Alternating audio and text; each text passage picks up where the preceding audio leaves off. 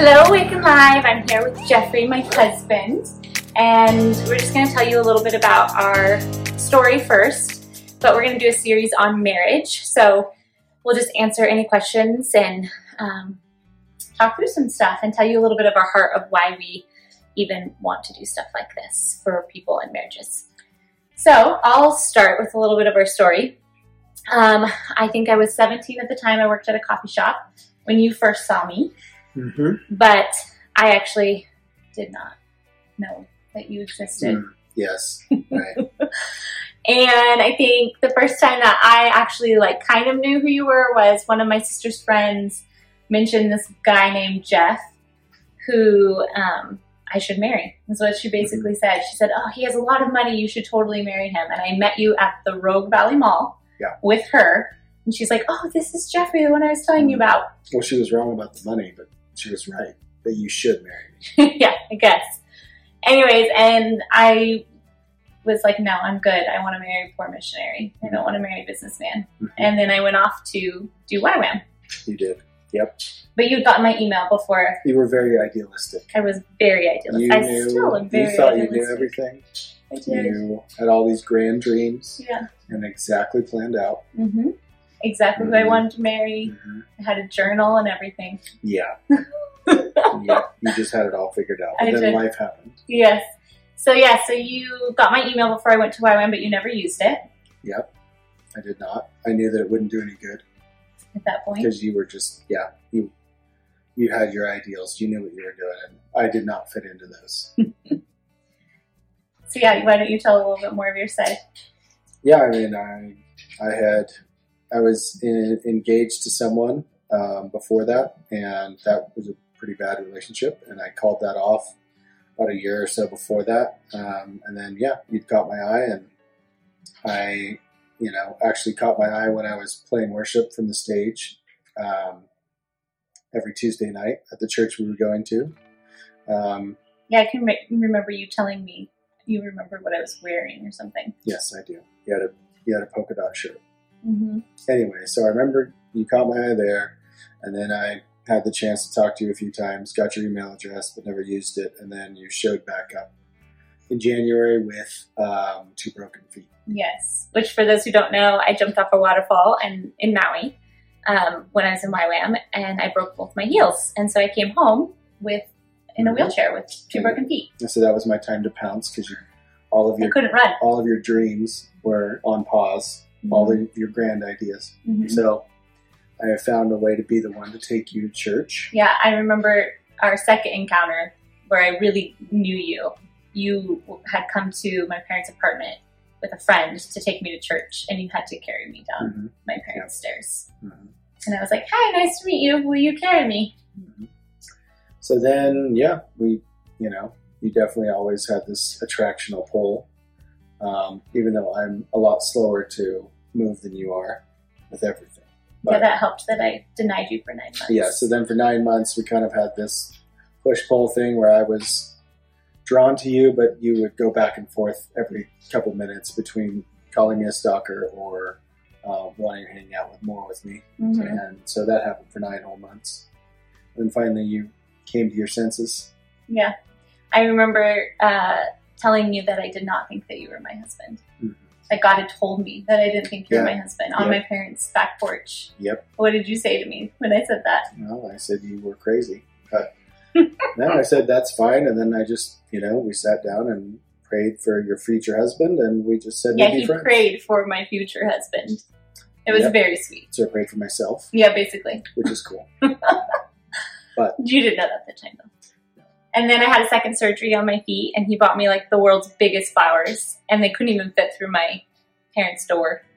And I remember calling him going, my dad says I have to say thank you. I was such a brat. Yeah, no, you were such a brat. I told you that you couldn't pay me to date you at that point. I remember you sitting me down, and I remember that moment when you sat me down and said, no one can pay me to date you right now, that you were very attractive to me all of a sudden. Yes, you needed to be, you needed to see that I wasn't a pushover. Yes, I did need to see that. I knew that it was a lot to handle, and I needed somebody who was going to be able to stand up against me. Yeah. I also remember that's when you kind of went away for a little bit. that was after the flower comment of me Yeah. just saying, oh, thanks. Yeah, I thought you were a brat for sure. You were done. And so I had a lot of time by myself to just think and pray. And I remember that's when like the Lord started changing my heart. I just was by myself. I didn't have a lot of people around, and I was praying a lot, and he was doing a lot of like healing work on me. And I remember I started to have feelings for you, but I was so nervous that it was just because I missed the attention. So I wouldn't tell anyone. I think I told my mom and like Lauren, and that was the only people I told. Mm-hmm. And just asked them to like be praying if it was real, that I would know. And then I think it had been a couple months since I'd seen you, and you decided to take me out to church. I'd asked you or something to take me out to church. Mm-hmm. And I got in your car, and you're like, how are you doing? How's your feet? And I was like, actually, they really hurt, which I was the typical girl who would always be like, I'm good. Everything's great. I feel fine. And I remember thinking in that moment and feeling like I heard God speak to me in that moment that I'd pushed away the only person I could really trust with my feelings and my heart. Mm-hmm. And that's when it started to turn for me. Mm-hmm. Yep. And then I came to you and I said, how did I word it? I said, my feelings for you are 100% greater than my fear or something. Mm-hmm. Yep, something cheesy. Yeah, it was very cheesy, but it worked. Yep. And you did say that you were numb when I told you that at that point. I didn't believe you. You didn't believe me. Yes. I think that was the base of our story, though, because, yeah, you have very high highs and very low lows. You're very emotional. Mm-hmm. You're the Enneagram 2. Mm-hmm. I'm the Enneagram 5. I'm a lot slower to move and just think through everything. I don't feel my emotions much. But that was even present early in our relationship, where we complement each other. And complimenting each other in a relationship is very important as long as there's the trust. As long as you truly can be partners, then you can really balance each other out. And that happened even from our earliest days. Mm-hmm. Yeah. So we started dating, and we dated for a year and 10 months. Yeah, we waited.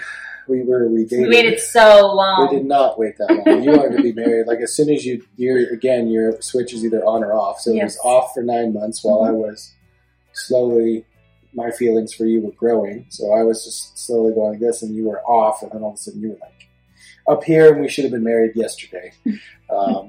So we had to wait for a whole year, for a lifetime decision. It was almost 2.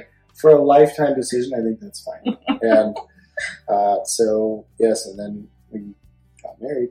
Yeah. And we got married right at the same time as we were also, I was making a change from construction where I was working for my dad into starting the business with you or with your family members that we now have BlackRock. So yep. It was a crazy time. I remember at our wedding we had carried to the table because in my cheesy romantic way, you had carried me physically when I needed to be carried with my feet, and God had carried me emotionally. And so that was like our song that we had at our wedding. That was it. And so then we were kind of plunged pretty quickly. I mean, we started the business, we got married in 2007, and then the business opened in February of 2008. So those two things were really, really close in time, and all right when the last financial crisis was really just starting. Mm-hmm. And so the world all kind of fell apart at that time. Mm-hmm. And we had a really rough, we didn't have a rough first year marriage. No, not really. We had a pretty easy first year, but definitely internally it was good. Externally it was really tough because, financially we were just really thrown into the fire, and that put a lot of stress. And then at the same time, it wasn't long before we had Gracie, which was only 2009.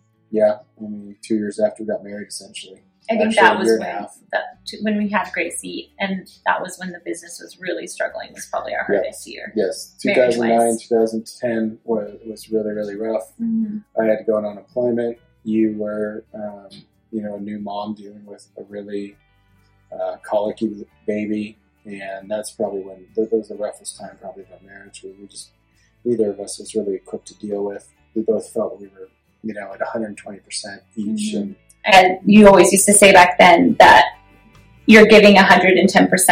And if you feel like you're giving 110%, it has to be that the other person isn't giving enough. Mm-hmm. And so that's why we would always clash, because you were giving 110%, I was, but it felt like you couldn't have been giving all that you were giving because there was still so much more to be done. Yes. Right. And that was, even just putting those words to it, I remember really helped us not fight so much, because we were like, okay, that makes sense, and just put words to what we were feeling. Yeah. And so, getting through that time was really difficult. I think that's also what refined our relationship in the way of like what we've always said is to, that we never give up. That really, I think, is the time that galvanized us, as knowing that we were in this together forever, and having to go through that time gave us that foundation to be able to know that no matter what we were doing, we had to attack the problems side by side and never be fighting with each other. But that also, and in doing that, if you know that the person that you're with is always there, then you are really free to be able to have really honest conflict. And I think that's where we really learned that during that time. That we could just honestly fight with the gloves off in a way. And I think that's what's different about us from looking at other people is our fights can be really nasty, but they're very honest, and we can say things that we really feel, even if they're hurtful, but at the core, we know that in the end, we are on the same side, and that there's no giving up, that we're 100% together, but that gives us a freedom. And I feel like something that I've recognized that is kind of a switch is the underlining trusting that the other person's heart's for you. And if you trust that the heart is for you, then even in the conflicts and in the fights, you're never questioning whether the heart is for you. I feel like that's what I recognized a lot in the previous of other marriages, is that it's the underlining trust issues that really make or break conflicts.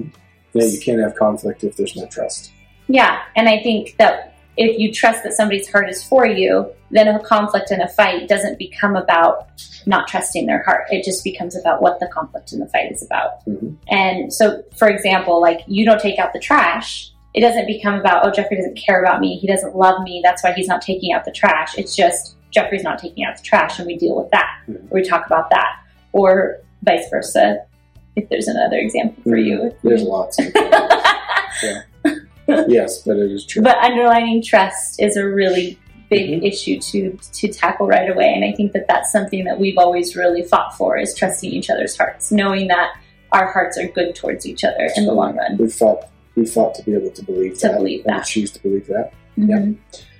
But anyway, so then we got through that hard time into, the first hard financial times, and then into a lot of family conflict in the business, and a lot of just, the adolescence of BlackRock, and getting through that time, which was really difficult.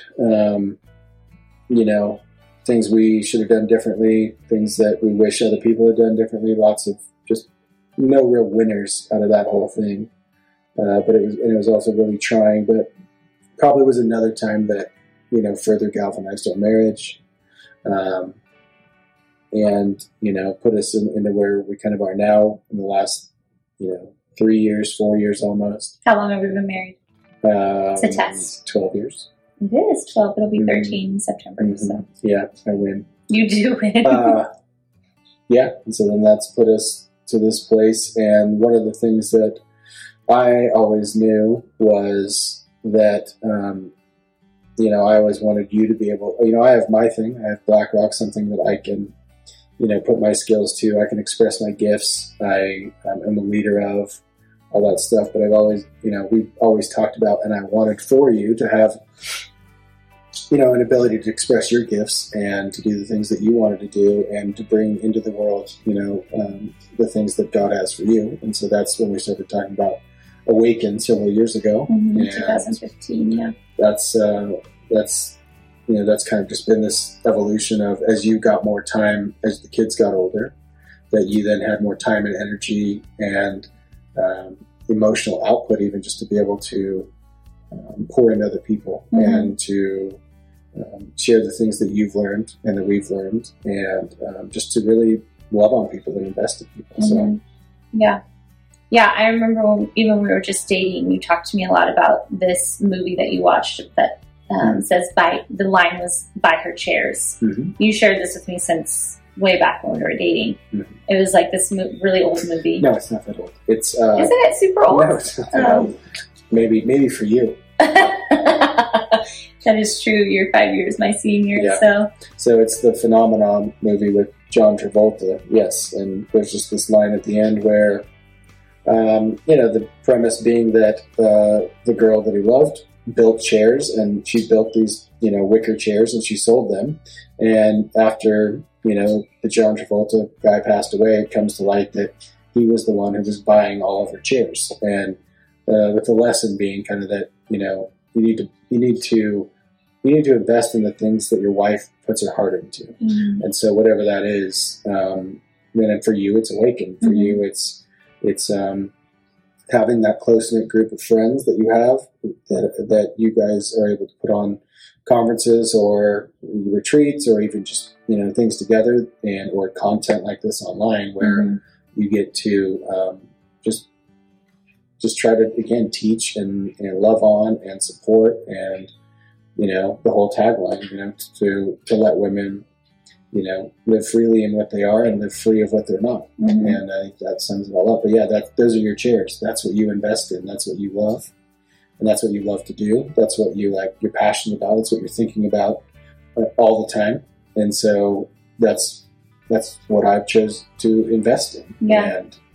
And you've done a really good job of that. Anytime that, we have leadership retreats with just the girls, you take the kids and, I did wash dishes. You washed dishes at a retreat. Dishes. You did. I feel like you need tons of praise for that. Yeah. You've done really good. And even before Awaken, I think you always really supported anything I was passionate about. My mommy group back in the day, you were very supportive of that. I think I did retreats with the church that we went to when the girls were little. And you were really supportive. You've just always been really supportive. You'd always take the kids, do whatever you could to give me that outlet of just owning who I was outside of being a mom and a wife, which is I'm really thankful for. Mm-hmm. How do you feel like I was supportive of you for Black Rock? Or how do you feel like we navigated Black Rock together as a couple? I think that, for one thing, you've always believed in me, which is huge, and never questioned. You just never questioned, I don't know, whether it's decisions I made or, even things that were hard for you or whatever. In the earlier days when I was working with a lot of other younger girls or whatever, you always supported me through that, believed the best in me, where some women could have gotten hung up on that. And then, you've never cared about money. You've never cared about any of the other trappings that I don't know, somebody that's had the success that we've had. None of that ever comes into play. And that, I don't know, I've never thought about that, but that's actually really freeing. So that's nice. Mm-hmm. I think, and overall, you come to the events, we love on the employees, you care about the employees, you care about it as the thing that I'm passionate about. So you share in that load. Mm-hmm. And then obviously you've just been a mom, raised the kids, you deal with my travel, you deal with me having to, sometimes like we've just had with all this COVID stuff, the last month's probably been mm-hmm. the hardest month in a decade, business wise. And, you've just been really supportive and understanding and,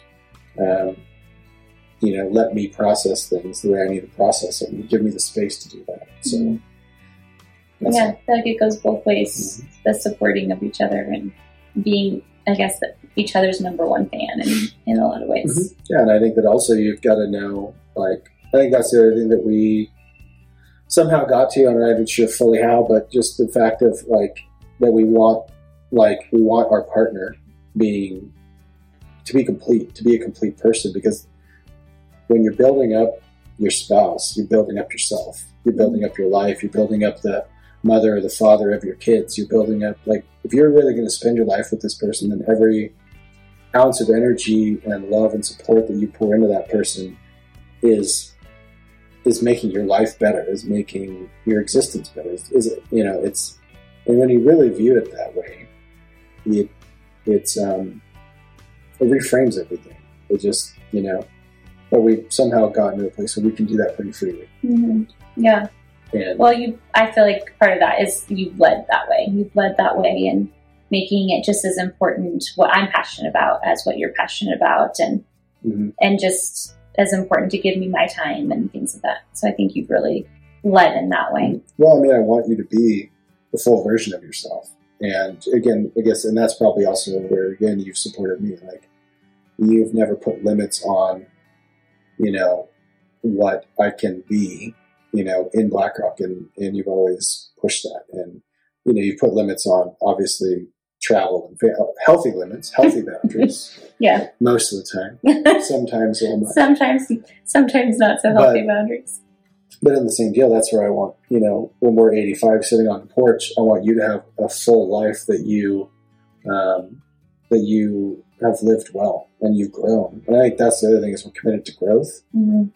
And, to grow, you have to challenge yourself. And to grow, you have to lean into the pain of the moment. And, work the problem at hand and solve the problem at hand. And you've got to build something from the ground up and take those chances and those risks. And we would have an unbalanced marriage if I had been doing all of that at BlackRock and building what is now a fairly large business and gone through all of that, but you were completely unchallenged in your life. Like, we'd be unbalanced. Mm-hmm. And so that's why I've always encouraged you to push yourself and to do the same thing that I've done at BlackRock in Awaken. Mm-hmm. Because, it's, like I said, it's what lets us live kind of both at that same like constant level of growth and challenge that keeps refining us as people, mm-hmm. and as parents and as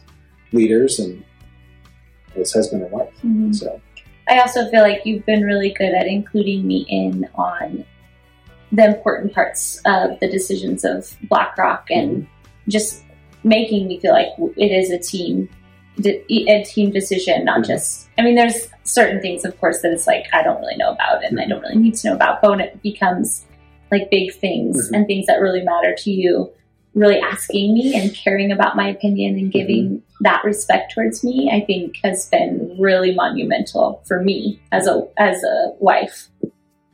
Yeah. That I could see would be lacking sometimes in other marriages or relationships. Yeah. That's where we've learned, again, to counterbalance. Whereas I'm slow and methodical, and in my head, the joke would be that, I only feel 5% of emotions, mm-hmm. maybe. Mm-hmm. Everything else is very just, all the feels. And you have 95% emotions and 5% logic, and I'm reverse. So that's where, like, when I make big decisions, I need to leverage your emotional intelligence to help me do that sometimes, much like, you need to leverage my gifts and logic when you make other decisions. Yeah. But what was the thing that I said to you one time when I was like, your logic? Yes, no, you said, I don't need your facts. Oh, that's what you said. That's right. Yeah, right. In quotations. Mm-hmm. That, which made no sense at all. But that's our deal. So, mm-hmm. Yeah, I think that's what's kind of set us up, is, again, the trust that we have in one another's hearts, and then the true partnership in, again, I outsource my emotion to you a lot of the time, and I let you lead things kind of emotionally or from a heart level, and you outsource logic to me, and mm-hmm. you don't have to worry about any facts at all. And yet that's worked out really well for us. Mm-hmm. And so it puts us in a pretty good place, I think, too. Yeah, I think that's something I've also learned, is having the ability to learn from each other and not being too prideful to not learn from each other. I was a very opinionated, loud, pretty obnoxious person, I think, until mm-hmm. you came into the picture and really taught me a different way of communicating and a different way of getting people's respect. I think I thought that was the way to earn people's respect, and you showed me that your quiet confidence was actually more powerful. And I was able to learn from that and feel I've even molded more to you but you've also done that with me, and you're more maybe outgoing than you were before me and things of that nature. Mm-hmm. And I think that that's also a huge key component in marriage, is being able to lay down what you think is the absolute right way and learn from the other person's way and grow and mold into that person more. Yep. So yeah, that's just a little bit of our story and who we are and where we are now, I guess. But we're going to have more episodes to come where we go into a little bit of your guys' questions that you've sent in. Questions like, how do you communicate in conflict, or questions about how you communicate in conflict even when you're both bad at it. I liked that question. That was a good one. And just other things like that. So be looking forward to more episodes with Jeffrey and I on marriage. Thanks, babe. Mm-hmm. Thanks, guys. See you.